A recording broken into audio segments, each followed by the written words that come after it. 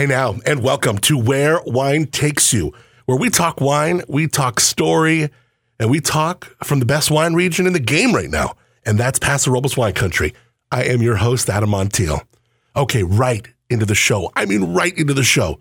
But don't forget to rate, review, and subscribe to the podcast. Please share with a friend who loves wine, especially if they're stuck on some of these other wine pods that are just boring AF. You know what I'm talking about. Let them know about Where Wine Takes You. All right, okay, we have two heavy hitters today.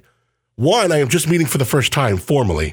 First, though, a return guest. You love him. You thought he had it all before, and he still does, but now you just have to add about 7 or 8 zeros to it all because he just sold his brand to Constellation. I'm going to find out how many zeros we are talking about, too. We are talking about Eric Jensen of Booker Vineyard. Recent Paso news is Constellation just bought him out. It's big news locally, obviously. It's big news nationally. And we're going to get the first big sit down with Eric, and I am told I can ask him anything. Eric and Booker, they were featured in, I want to say episode 3, titled Why Paso, where we featured not only Eric Jensen, but Austin Hope. It's really a great episode. I encourage you to check it out. In there, Eric shares with us the idea behind the My Favorite Neighbor brand and the Harvey and Harriet brand, also acquired by Constellation. And you get Eric, which as you will hear in this episode again, he is bigger than life, incredibly charismatic, and pulls no punches. A great testament to what happens when you mix your dream, your hustle, and some land on the west side of Paso together and make a life here. Think for a second, if you had a business you started from the ground up and you got to negotiate for someone to buy it for more money than you've ever seen, what would you do? Where would you go? You would definitely start to buy the expensive toilet paper. That Charmin Ultra Red, all day, every day, bring it. Well, one thing we will learn about Eric is he has already lived like he's been balling since day one. He's so ahead of his time, it's just now kind of caught up to him. So I can't wait to chat. Also, can't wait to introduce you to Juan Mercado.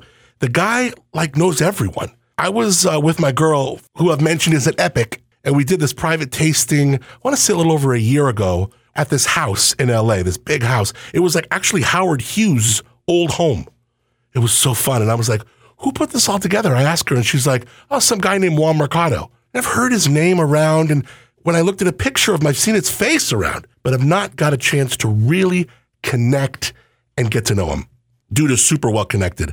We're going to meet him today, learn his story. It's fantastic. He and his partner started Realm in Napa in 2002, and it's one of the cult wines of the cult wine scene. Numerous 100-point scores. Wines go for crazy amounts, upwards of too large for some of his bottles I see online right here. They're hard to get. They're unreal. And now he's going to be making the move to Paso from Napa to start a brand right here.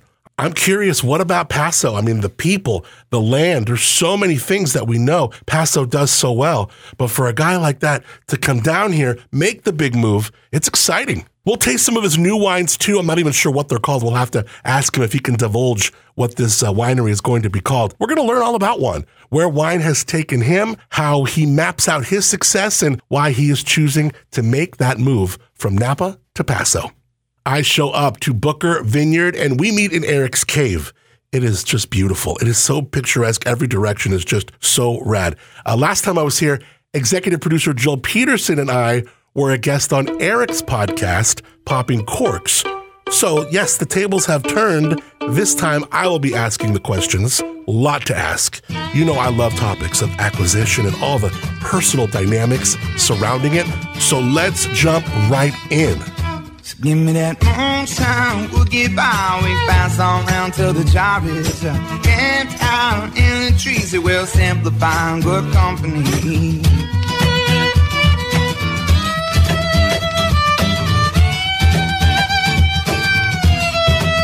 Cheers. Cheers. Do you have anything in there, Juan? Good God. I do. Yeah, cheers. Good gentlemen. In the cave, Eric. Did you have to get permission to be in here? The toned down cave. So there were. Hi, Adam. Yeah. How are you? Hey, Juan.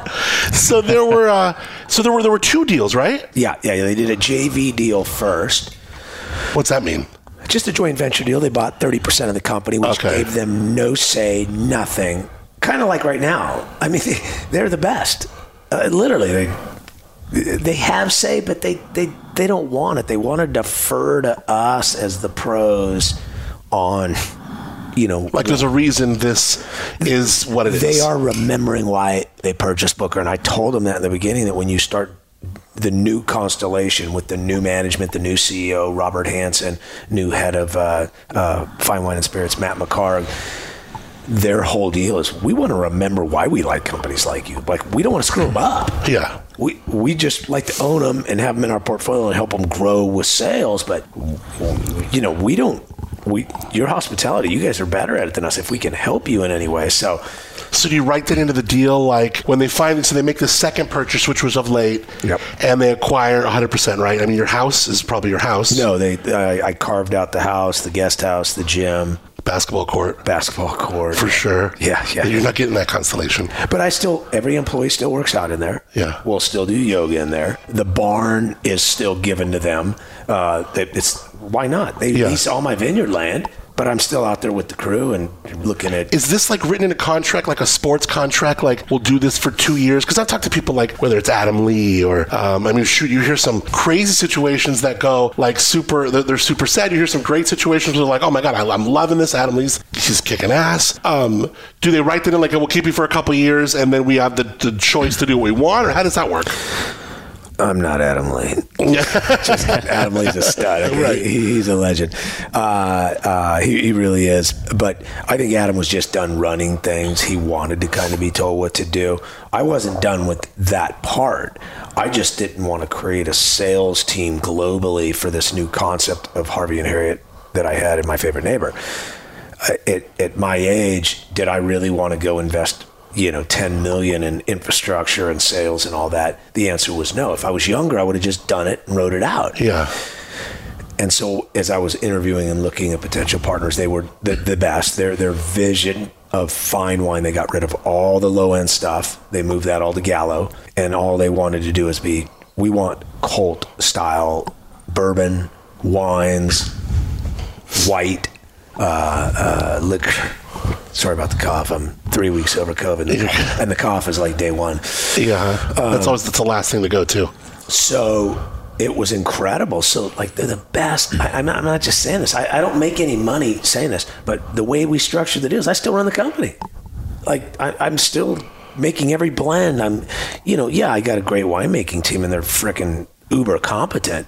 But I'm still stamping every blend. I'm in every blending session. I'm still around it. So Harvey and Harriet, also My Favorite Neighbor, we talked about those, and I think like episode 3. I think you're only one of the few to do this episode, to do it twice. So it's really cool to have you back, by the way, and thanks for having me here. Juan had mentioned earlier he thought I should have already been on 3 times, but And by the way, Juan Mercado is in the house.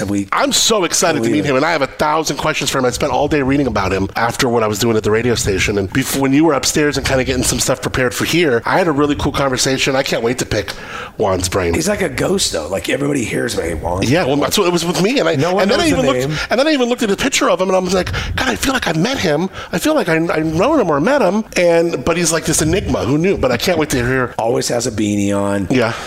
Or a baseball hat. That's hard because I don't look good in beanies. A lot of people don't, I think. I look like I got a red swollen nose. Yeah, I just look like a cholo. It just doesn't work for me at all.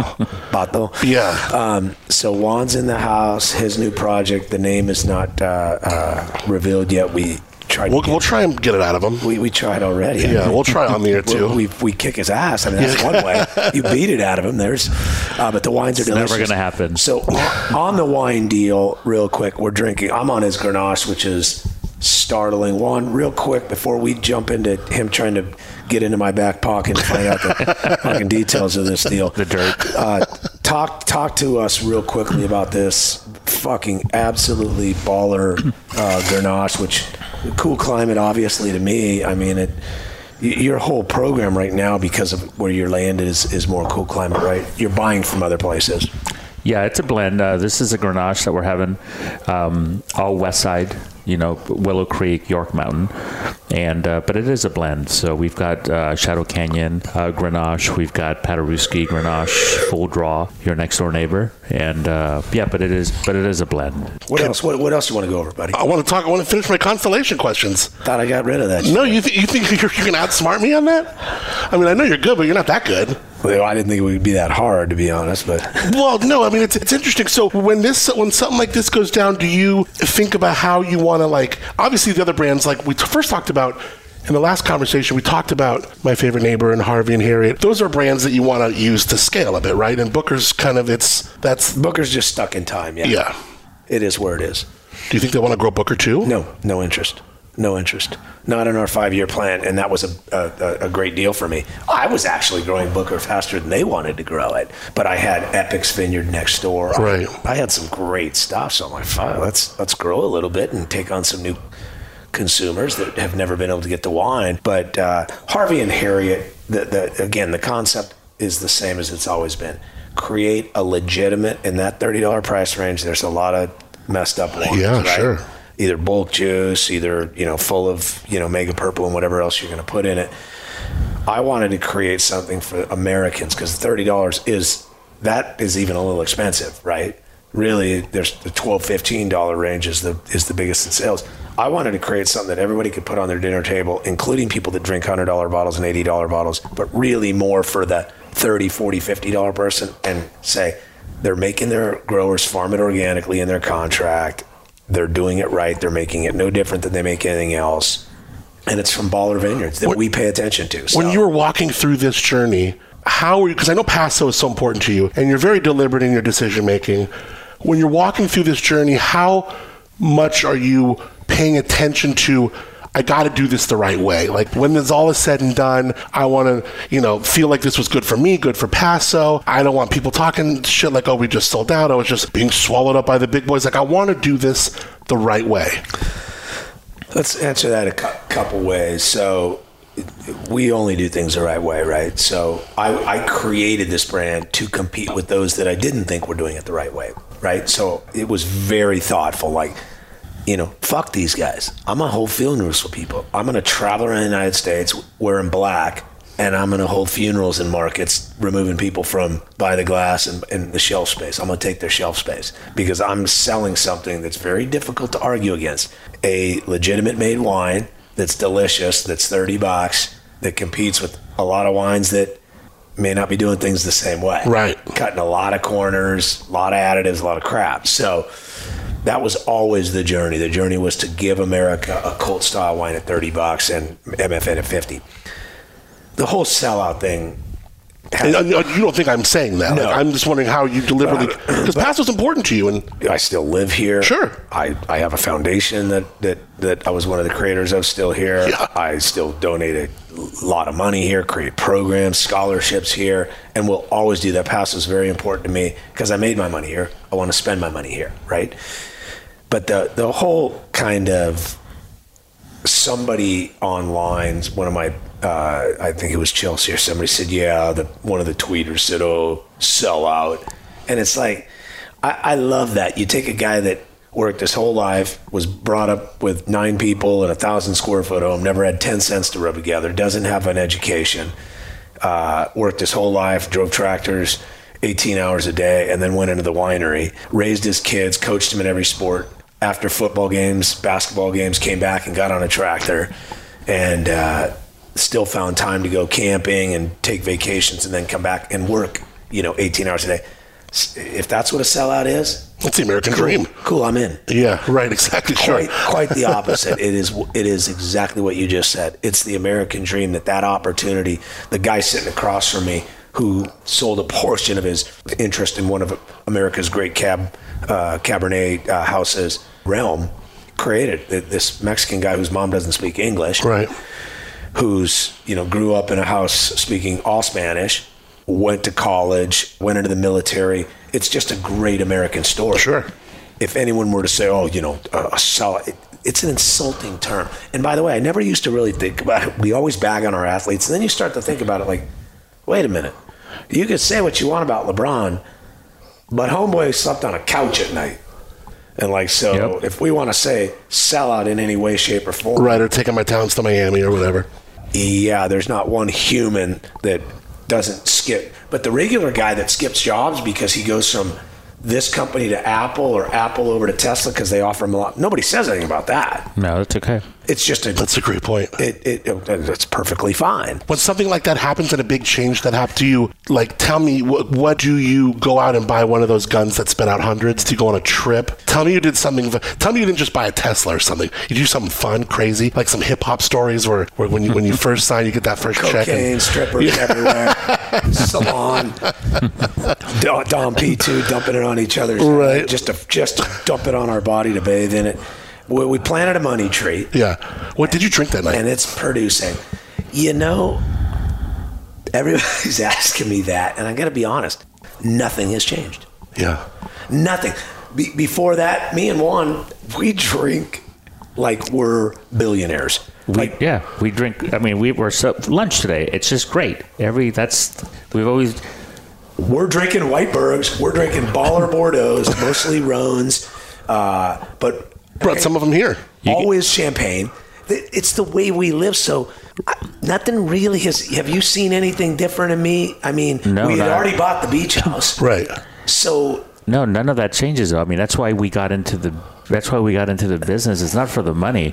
There's other. Well, you ways. obviously don't get into. It's the same thing with radio. You don't get into radio for the money. No, you don't get into it. If some people they work really hard and everything kind of lines up. You can do pretty well for yourself, but this isn't like tech or anything like that. You don't get into it for that.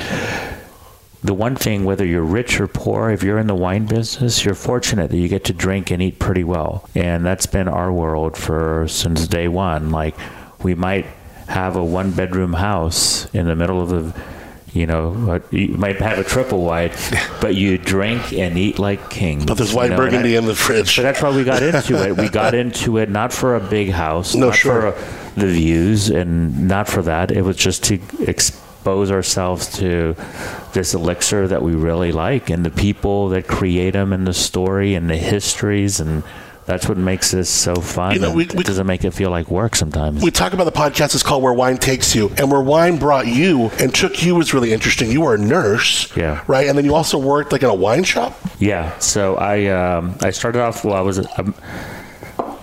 people will ask, after high school, I went into the military for 2 years and I was a medic. Got out of the military and went into nursing school. And so got a degree, and working in the Bay Area as a nurse, you can do pretty well, especially when you first graduate. So the proximity to Napa made it very easy for me to take weekend trips up there. You're right there. And that was my exposure. And luckily for me, I had a great group of physicians at the hospital that were already collecting for 20 or 30 years. So they would open up their cellars and invite me. I was 24, 25. And just got really exposed to it. And so this would have been in the early to mid 90s. So that was right about the time that the 92 vintage happened. And you had the Screaming Eagles, the Dalavallas, the Harlans, the Rajos. They were all just taking off right then and there. It's kind of like the 82 vintage to what Parker did for the 82 vintage of Bordeaux. That's what he did with Napa. I mean, in terms of that, the first the first cult wines came out right around that time. And so for me, it was just like, wow, this is so cool, because I had heard of the Silver Oaks. I had heard of some of the classics, Diamond Creeks. But here were these new garagistes, that was a term that you heard in Bordeaux, that were happening in Napa. And so for me, I was intrigued, and I was living 45 minutes from Napa. So I was there all the time and just loved it.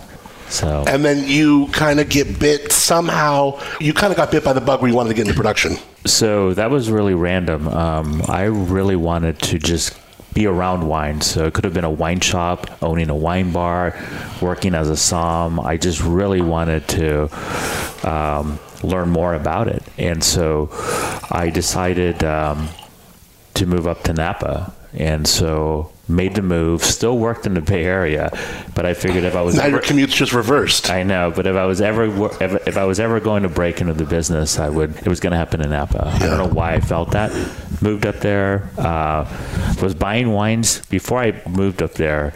I was buying wines from Dina DeLuca, just pre-internet. So you used to have to go to a shop and buy them, and they had the biggest selection of Napa Napa wine. So I was going there all the time, and Pax Maley and Didier Lusto were two of the wine buyers there, and I became really good friends with them. And so when I moved to Napa in Yountville, it was literally a 1.5 blocks from Didier Lusto. And so I got lucky with, it was Didier, Pax Maley, Win Wilson Daniels. We had a great tasting group. And so it was like a cram course of wines for me. I was meeting people. And that year I decided to work Harvest with Pax. It was his first year in 2000. And so I worked Harvest with him in 2001, still working at the hospital. About the same time, I started working at a wine shop called Enoteca that Fred Schrader and Margot Singleton had up in Calistoga. And so I got exposed to some great wines there. I'm in this tasting group. I worked Harvest and with Pax, and it was maybe a year or two later, it was Fred Schrader that introduced me to Andy Beckstoffer. And somehow, Fred was really the instigator because he kept saying, Juan, you got to make wines. You got to make wines. And one time he introduced me to Michael Skurnick out of New York, and I had zero clue who he was. And he said, this is Juan Mercado. He's going to be the next great Cabernet Franc maker, is what he said. So that kind of always stuck in the back of my mind. And so that's a cool story. Yeah, in 2002, I was able to start Realm. And it all, right about that same time, I came to Paso with Pax for Hospice de Round for the first time, and I met Eric.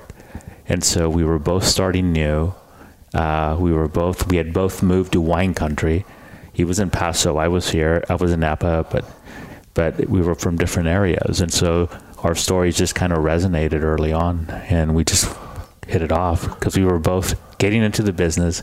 In many ways, we thought we knew what we were doing, but at the same time, we had zero clue what we were doing. Well, fuck, I didn't have 91 celebrities around me. Yeah, every time I hear him tell this story, I'm like, well, shit, I had a bunch of dummies.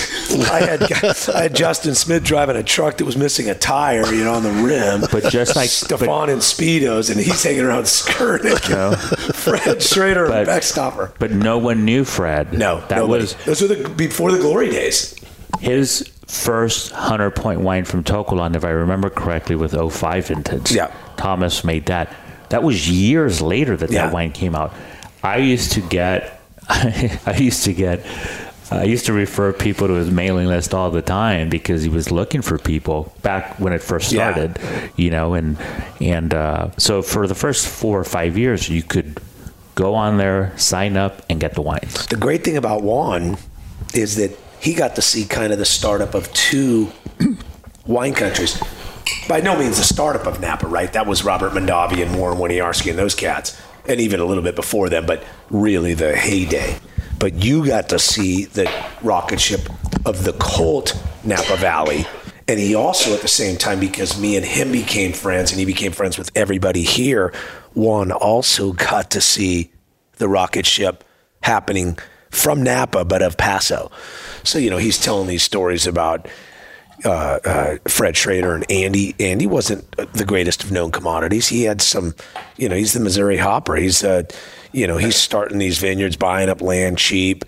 But Juan got to see that, but he also got to see a Justin Smith that couldn't afford to pay attention, a Stefan Aseo that was going broke, me that never had 2 nickels to rub together and, lived in that modular, Scott Hawley just working for other people. So you're literally seeing a parallel happen here that you're kind of involved in up there. That's pretty exciting.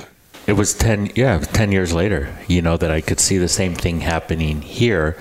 And, but it was really cool to see because as things progressed in Napa for me, I was watching these guys who, back in the day, Justin was making his wines in the garage, and it was really cool to see. But, it was really cool to be a part of it and to see it. And so I could see that progression happening here in Paso. Yeah, and it's interesting reading the story of you on Realm. The bio is so just open and candid, talking about like the struggles in the beginning and you and Benoit and Scott trying to like feel each other out and get your bearings on each other. And then when you first start having this first acclaim and then to recently, or maybe like 2020 or 2019, where you decide to pull and take your talents to Miami, right? Yeah, let's be honest. I'm very close with I love Benny and Scott, but they came in way later. That was 2012, 2013, 2011. Juan was in the dirty. It was you and who was you? Right, okay. Juan was in the trenches, on the road. Wendell and I started it in 2002. And then Benoit and I were roommates starting in 2007. So we always wanted to work together. And when you're roommates, Mike Kirby was our original winemaker. And so we were always like, I would come in and ask, Benoit, what do you think of this? And Benoit would do the same thing because he was at Hartwell and consulting for other projects. What do you think of this wine? And so there was always this camaraderie and just a great relationship. And so in 2011, Benoit came on board. And then, and then we had the opportunity to partner up with Scott in 2012. And we had started conversations before that, but in 2012 the timing couldn't have been better. It was a great vintage. Well, it was three freaks too, right? I mean, between you, Juan is arguably the greatest individual connection in the wine business that can connect people from around the world. Never sells his own stuff. Does a better job selling everybody else's. Isn't that funny? And we were talking about that dynamic a little earlier. His ability to build relationships is second to none. And then you got Benny, who's a freak winemaker, just a funny guy. And then you've got Scott, who has an incredible business mind and is just so sharp. I've spent hours and hours on the phone with him. So that was great to say. But it ran its course, as every business does, and Juan took his talents to Miami, still has some ownership, but really we needed him here in Paso. And by the way, I've told you this before, my guest house, there's been times I've been going to put the chickens away at night and I'm looking down, I'm like, the fuck are the lights on down there? And there's 35 cars.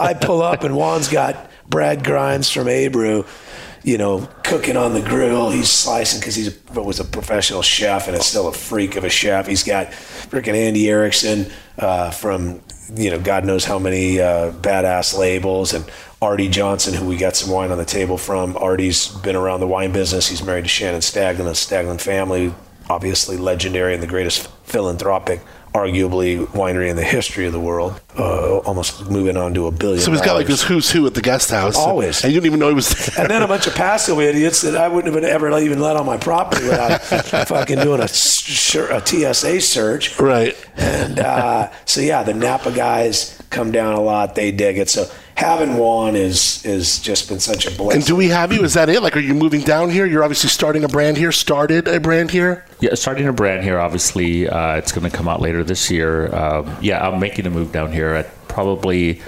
summertime. In the process now, I'm looking at places. It's just. Are you going to keep your place in Napa? I'll keep it. Yeah, because I need that for Bottle Rock. Yeah, that would be a problem for me. Right. Yeah, exactly. Tyler and Connor already asked for the room. I'm like, no, I think Eric has it. Yeah, fuck those two. Look at that. People are already trying to get in on They're it. rich. They can afford a hotel. So that Syrah just before... Says the guy who just sold his brand of Constellation for like 9 zeros. What was it? What was the amount? Can you tell me the amount? Was it north of 10 million? Oh, come on. Was it north of 12? Are we talking like... We're not talking... In the words of, what was it, Drake? I don't know. It's a lot. I forgot. Was it north of 50? Was it north of 100 million? I can't tell you that. You can't tell me that? It was a big sell. I think it might have been the biggest sell to date in Paso. Well, is this public? Can I go find out? No. It's undisclosed. I think it's private. Yeah. Which is weird. I thought they would have had to disclose, and I was going to have to fucking start answering questions. Nobody's hungry. But the good news is, we raise our own food here, so no one was hungry before. So Yeah. Nothing really has fucking changed, to be totally honest. But a little bit. I mean, just a little teeny bit. You probably buy Viva paper towels now. Yeah. That's what it is. I bought my brand. The Viva ones. No, the Bounty, the quicker picker up, or the thick one. Bounty. Now he has Charmin Ultra Red toilet Bounty. paper. You want to know what I bought? What? Other than 3 jets and a boat? Right, yeah. You know what I bought? What? The first thing I went out and bought, Lululemon underwear, because I always had all my old underwear. Wearing them right now. Lululemon They're the best. are the best underwear. Fuck Tommy John. I used to go Tommy John, and no, they will get holes. They're not good. They're not made nice. No. Lululemon. I got last Christmas ones. They're still good. And so Lululemon, my big treat for myself is I went in my drawer because I'm like a hoarder. Because I was poor my whole life. Yeah, no, get those And Lulus. so I went and I got all these 10-year-old Fruit of the Looms that are up my crack, holes in them, and finally I kept them for this is a the kind of while story in the that back gets of the me. I love drawer. it. My policy is once you can put your finger through the hole, then they got to go. But Yeah. prior to that, they're fine. That's my policy with socks now because all my socks had holes in them. So I went out and I got a bunch of new socks and I got new underwear. Lulus. They're the best. That's so cool. I order them in the 5-pack or the 4-pack. Dude. That's when I've gone 3-pack, but I haven't gone more than 3-pack. And I got so many because I do my laundry when I run out of underwear. So the night I run out of underwear is when that's my trigger. I go do my laundry. Yeah. And so I don't have to do laundry as much anymore.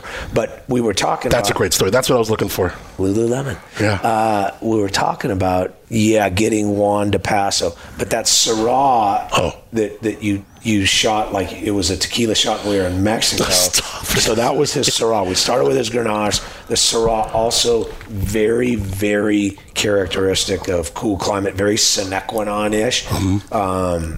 Older Sinequanon, I think. And now the wine you're drinking is our good buddy Jimmy Benz, who is a freak. We just had lunch with him and his brother. They're twins.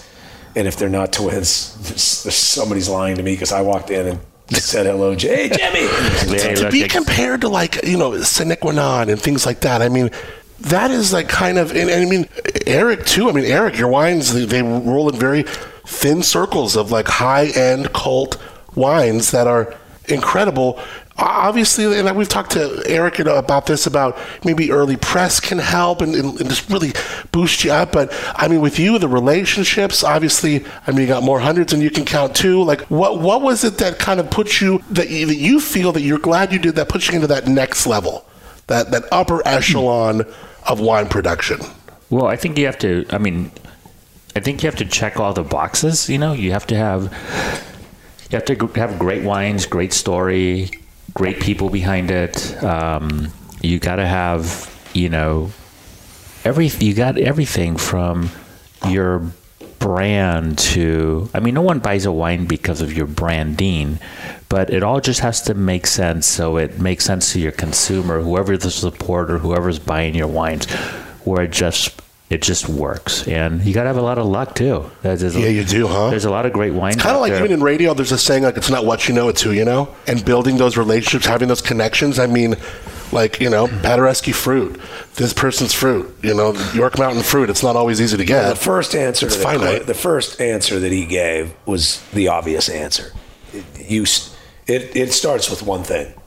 And that's the wine. Yeah. Every other box you checked separates you into a different stratosphere, but there's no tricks. You're not tricking me. You might trick me once, but I'm not buying the wine again.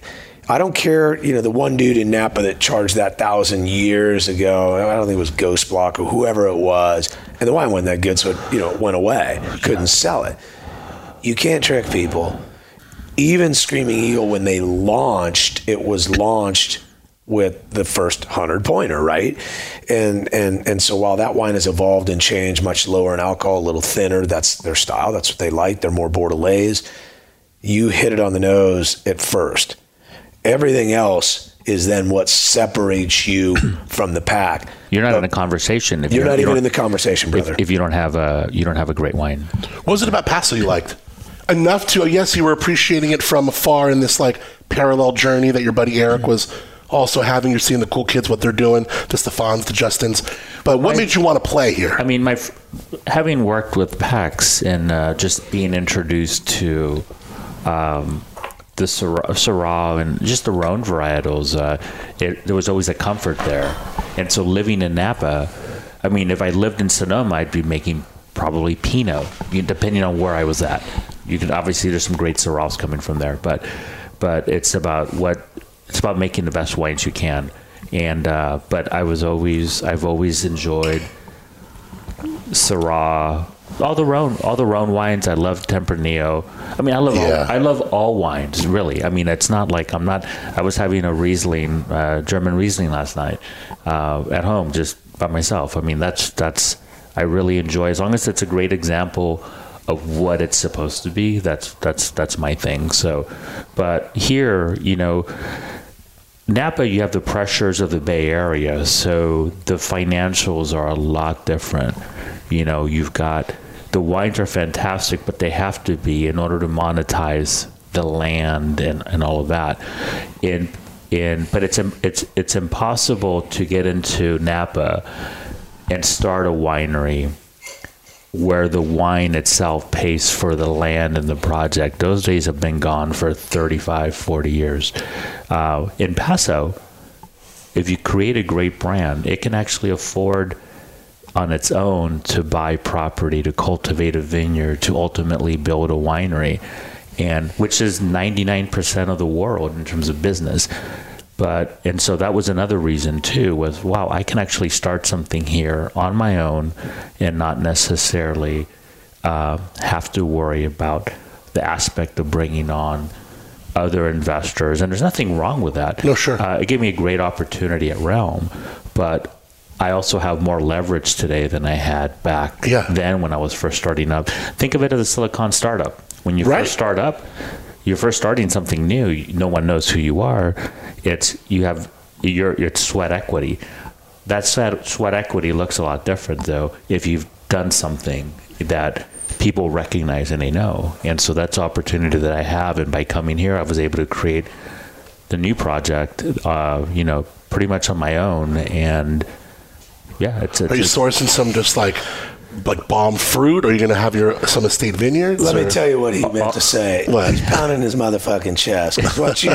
When you created Realm, you're now walking into a room and you're the big, you're the big, what? Right, you're stepping up. So his chest is out. He's looking around. He's signing autographs. And the dynamic for him has changed. I'm going to say a little bit more arrogantly. He now gets to pick and choose, because once you do that deal, you're looked at in a complete different light. And this goes for the Silicon Valley guys, for all the guys in banking. Once you've sold something, and forget sell, once you created and then sold an asset that was so valuable, then it's obvious, right? This guy knows what he's doing. You built a cachet. And by the way, he did it over a long time, so it wasn't like it was a year and it was luck and then he flipped it. It wasn't. No, but I was talking to Artie today on our 4-hour drive today, and he said, "What, it took you 20 years to become an overnight success?" Right? Yeah, you've heard things like that, right? When you there's a lot to it. Yeah. Oh yeah. Well, that's why there's realness to it. Yeah. He knows what he's talking about, and yes. He didn't come in looking for average fruit. He came in about the best vineyard. Yeah, he came in looking to buy from the best sites. He's been through the days of fighting through a lot of it was dog shit. A lot of it's a testament to you, to Anthony, to Justin, the connecteds, to a lot of Chris, Cherry, to just a lot of buddies that I've known that I met on my very first trip here, where it was like, what do you need? We're happy that you're here. And all of you guys gave up some of your blocks and arguably the best vineyards just to get me in there. Yeah, everybody chipped in. Really? Give up some fruit? We knew it was important. Yeah. But the other thing is, you look at it and he does the same thing. At the end of the day, you look at it and it's like, how much fruit do I need? How much money do I need? It's like, that's not why we're in this business. We're in the business for the dinner tonight with Anthony at Royal Nunsuch. We're in the business for lunch today with Russell Fromm at Herman Story, Donnie Burns at Turtle Rock, Artie Johnson of, please pronounce it. Le Artichasic. Artichasic. Le Artichasic? Le Artichasic, yeah. Le Artichasic. Artie, God dang you. That's why we're in the business. And we're just, hey, what the families do, what are we drinking here on the table? And so whatever we could do for him to suck him in and keep him there and keep him there. Shit, we were throwing in kids, wives. No, but it really has been open door, the hospitality, just from a vintner standpoint, unbelievable. How do you juxtapose the way the game is played, the way it works, the way the whole journey is lived out from Napa to Paso, the way the people are to each other, the way the vibe is these days? And no one from Napa is listening. No. No, I think there's a lot of similarities. I think some people describe Paso as Napa 20 years ago, 30 years ago, and that's probably right. There's a lot more similarities in Paso when I think about it. A lot more similarities to the 1990s. I moved to Napa in 1998, so it kind of resonates with that era. What do you mean by that? Do you mean more accessibility? So Fred was hanging around, the owners before they became too big were definitely more accessible. I think when you start having more and more, when you've got more money invested in anything, it just becomes, you get more people involved, and it just becomes more competitive and much more secretive. And not everyone's that way. Sure. But you definitely see that more, that aspect of it than you get here. It's and in Napa, for me, with the people that I connect with in Napa, they share everything with me. There's no secrets. And so that still resonates there. But you've got, it's so expensive now that you've got money coming in from other people, from outside, from other industries that are much more competitive.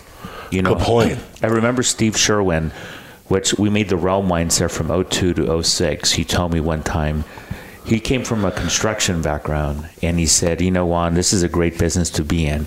It doesn't make sense to me sometimes, but then again, he came from a construction standpoint, and he said, in construction, you kept everything close to your chest because everyone has their subcontractors, they're bidding, and it's so competitive. And he says, he came from Clayton to Napa, and he says, my neighbors were coming to help me out. And it's like, my competitors are, and it's like, it's just a different business. And so you still have that, but as you get more and more money involved, it just, there's a distance there, because you've got a lot of owners that are absentee, because it's very few people of the small producers. It's just hard to make a living there. You've got to make money from whatever businesses that you made your money in order to get to Napa, if that makes sense. No, I totally get it. And the way I see it as an outsider that visits there a lot and has been at his house 900 times, your group, which is my group too, they're all still really close.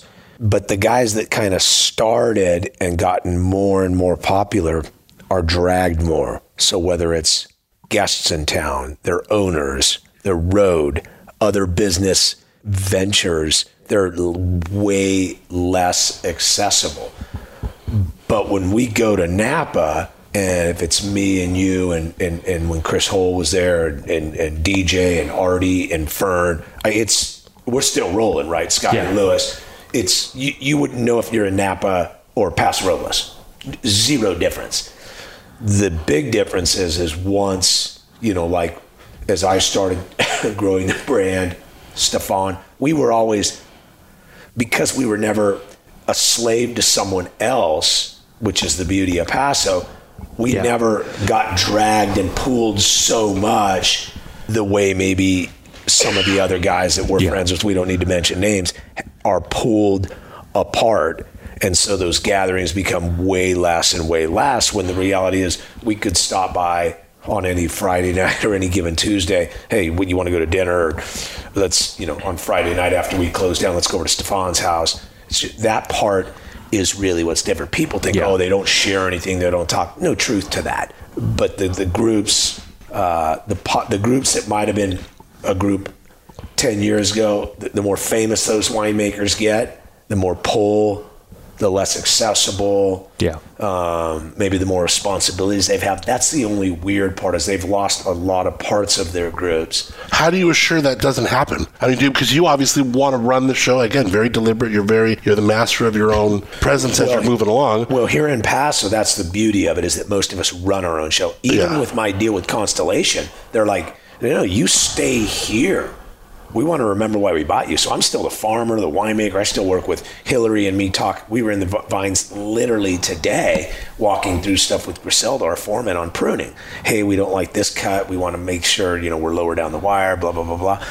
And me and Pete, we're talking nonstop. Do you have to negotiate a salary after that when you become an employee? Yeah. So you not only negotiate the price of the company, but you say, hey, this is what you're going to pay your employee. I'll be open about that. I'm getting the best salary I've ever got. I was way underpaid. I'm not. I was underpaid. But the difference is the company was my checkbook, and sure, the company's no longer my checkbooks. Yeah. But that's all negotiated up front. And I didn't want to be an asshole. Under any aspect of this negotiation, I'd become such close friends with Robert Hansen and Bill Newlands, the top guys, and even Garth Hankinson, the CFO. I wanted to do right by them. I wanted to perform for them. So because I still run this business the same, there's no new people here. Right. It's Chelsea, it's me, it's Zarmina, it's Dree came over from Firestone for events. It's Pete and Kyle. It's all the same exact people, my brother. So nothing's changed at Booker. That's the beauty.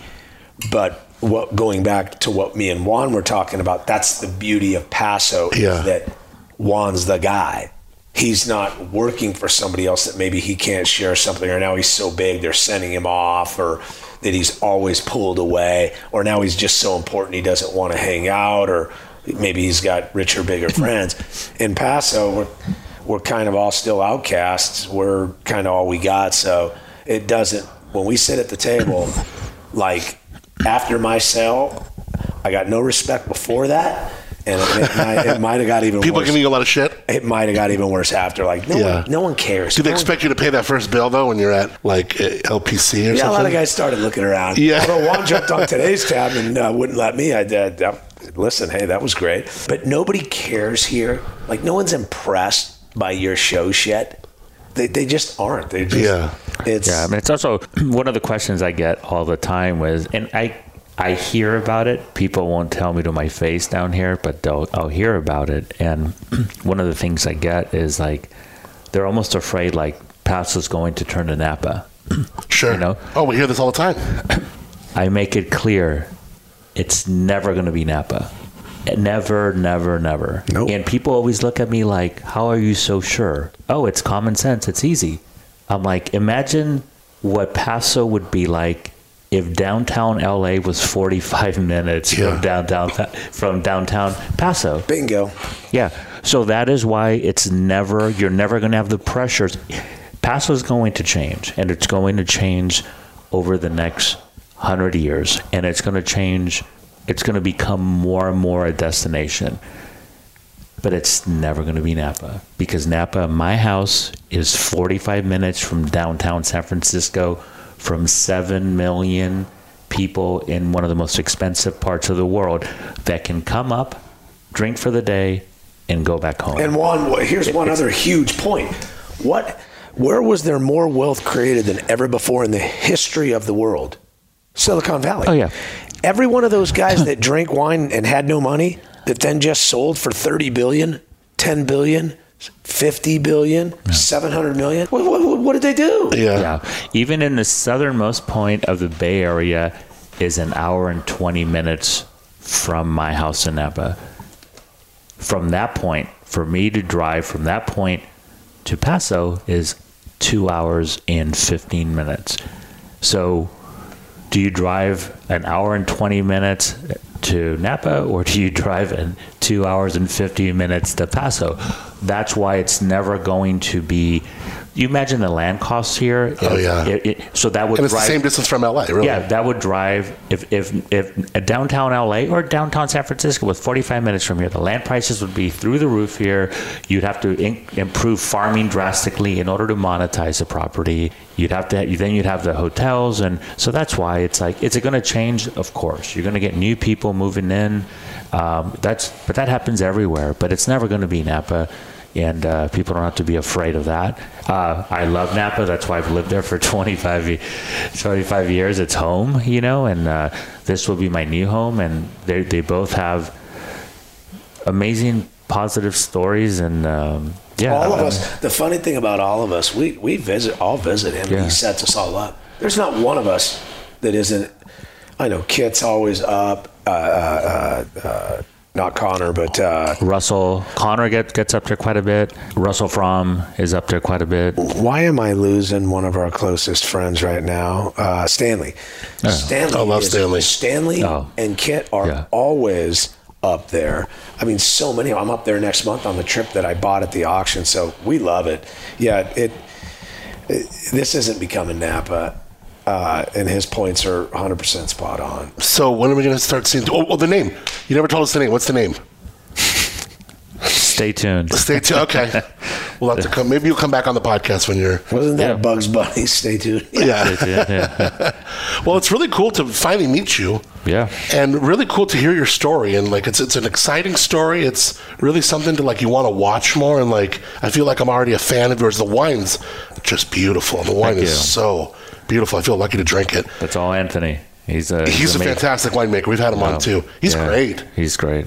He's like a winemaker for hire. He's like a lot of the big dogs use him. Yeah, but his core is definitely dinner. It's where it's the job that got him to where he can have somebody like Juan even consider him, because Juan wanted hot. It was going to be either Jim Binns or Anthony, and we're drinking Jim's wine right now from Andremoli, which is just super good. Yeah. So Juan wasn't looking in the amateur hour. No, sure. Ranks. He wasn't on Indeed.com. Anthony's a star, and Anthony is one of the most diverse guys. I've seen Anthony make cool climate stuff, and I've seen him make hot climate stuff, and his York Mountain stuff is good. We did the podcast. He brought out an old JBV white from back in the day. It was really exciting. And it was great. Yeah. Yeah, he's good as white. So one of the things I like is, one of my all-time favorite winemakers in Napa is Helen Turley.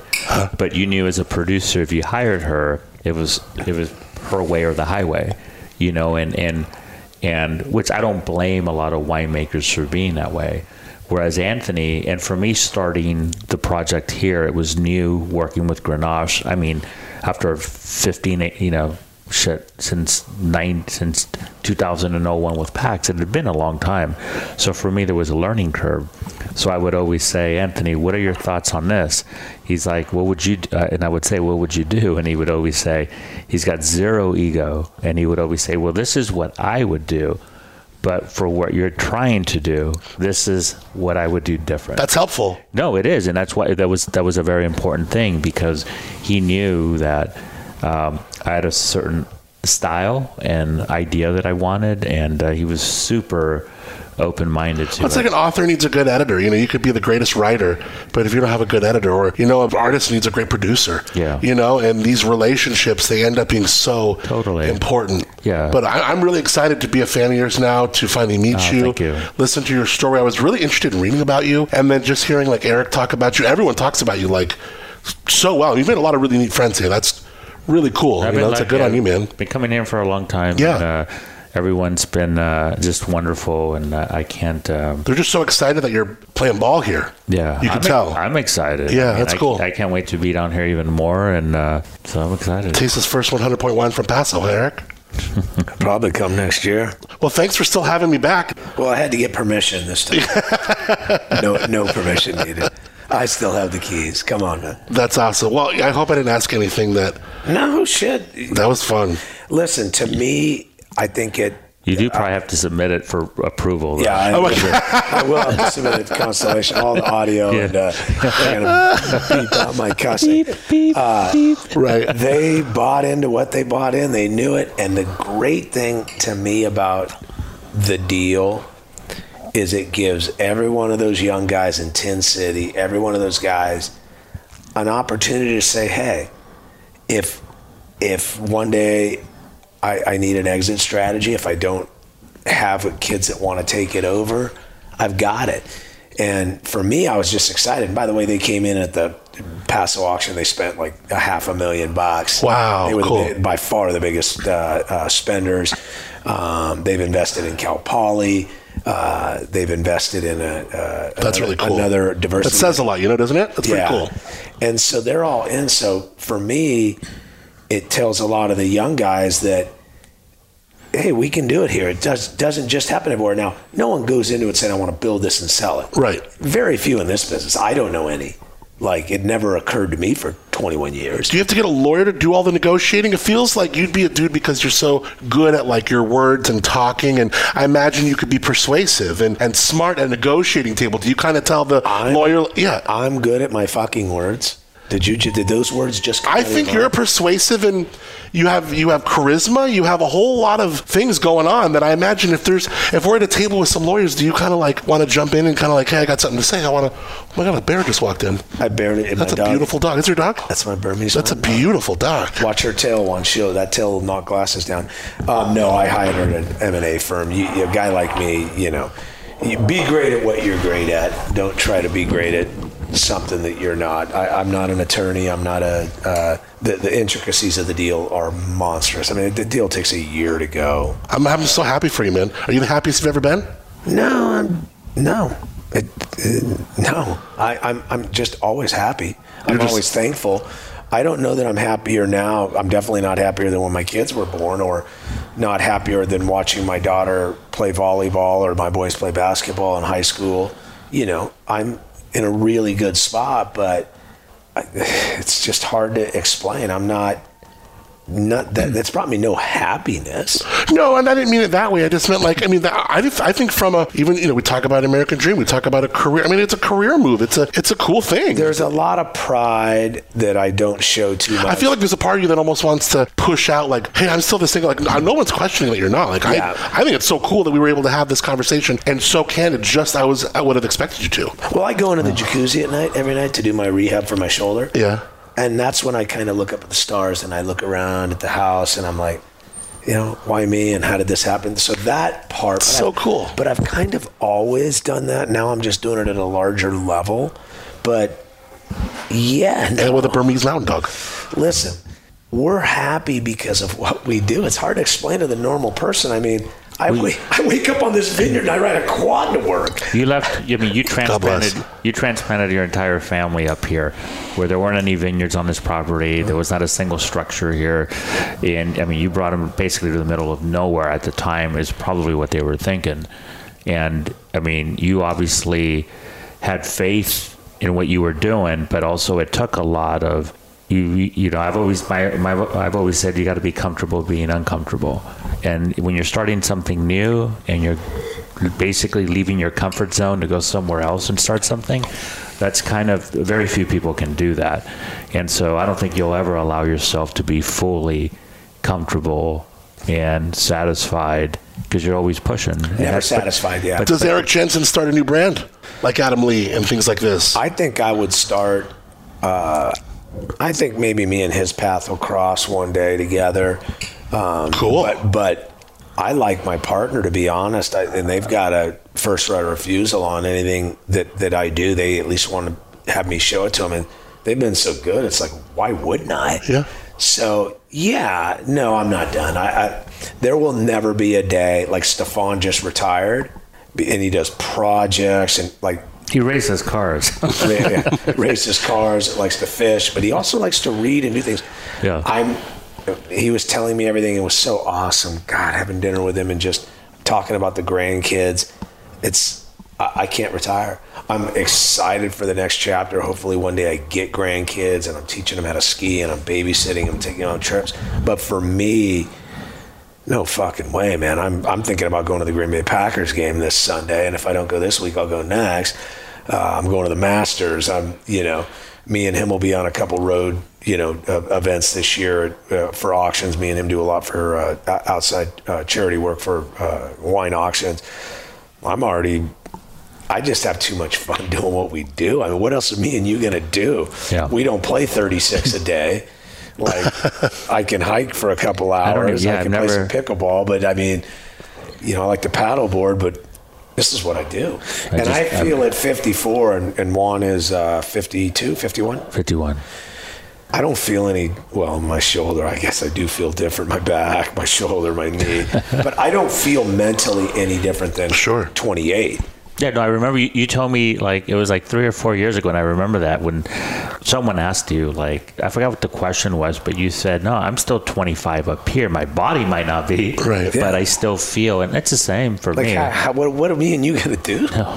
This is all we're going to self-combust if we stay home. Right.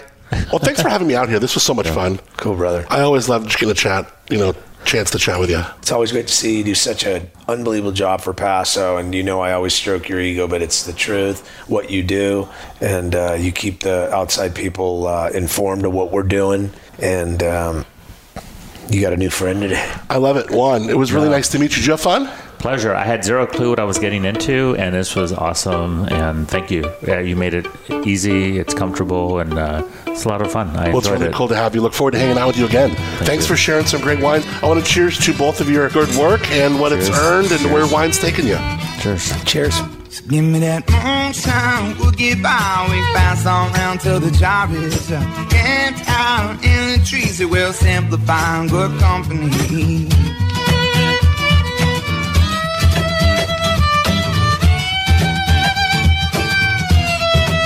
Thank you so much to Eric Jensen of Booker, and thank you to Juan Mercado for the time, and thank you to Constellation for giving Eric the permission. No, I'm just joking. I'm totally kidding.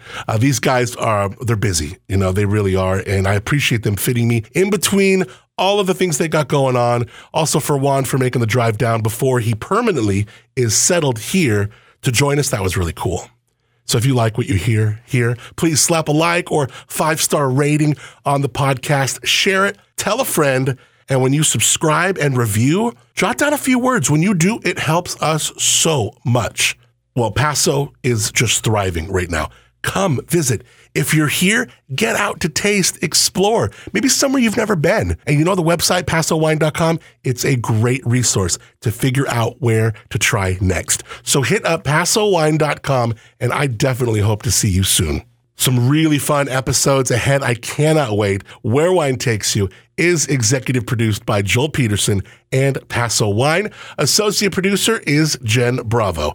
The podcast is recorded, edited, and produced by yours truly. Original music on Where Wine Takes You, Good Company, performed by Moonshiner Collective. Make sure you visit PasoWine.com for any and all things Paso before your next trip, and follow Paso Wine on Instagram at Paso Wine.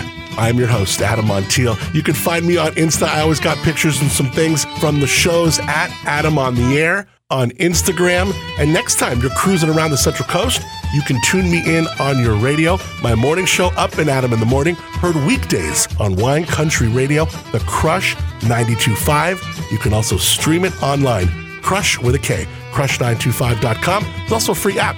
Until next time, put a little in that glass and cheers with gratitude and joy in Where Wine Takes You. And give me that moonshine, we'll get by. We can pass on down till the job is camped out in the trees. It will simplify good company. Give me that moonshine, we'll get by. We can pass on down till the job is camped out in the trees. It will simplify good company. Give me that moonshine, we'll get by. We can pass on down till the job is camped out in the trees. It will simplify good company. Give me that moonshine, we'll get by. We pass on round till the job is dry. Camped out in the trees. We will simplify in good company.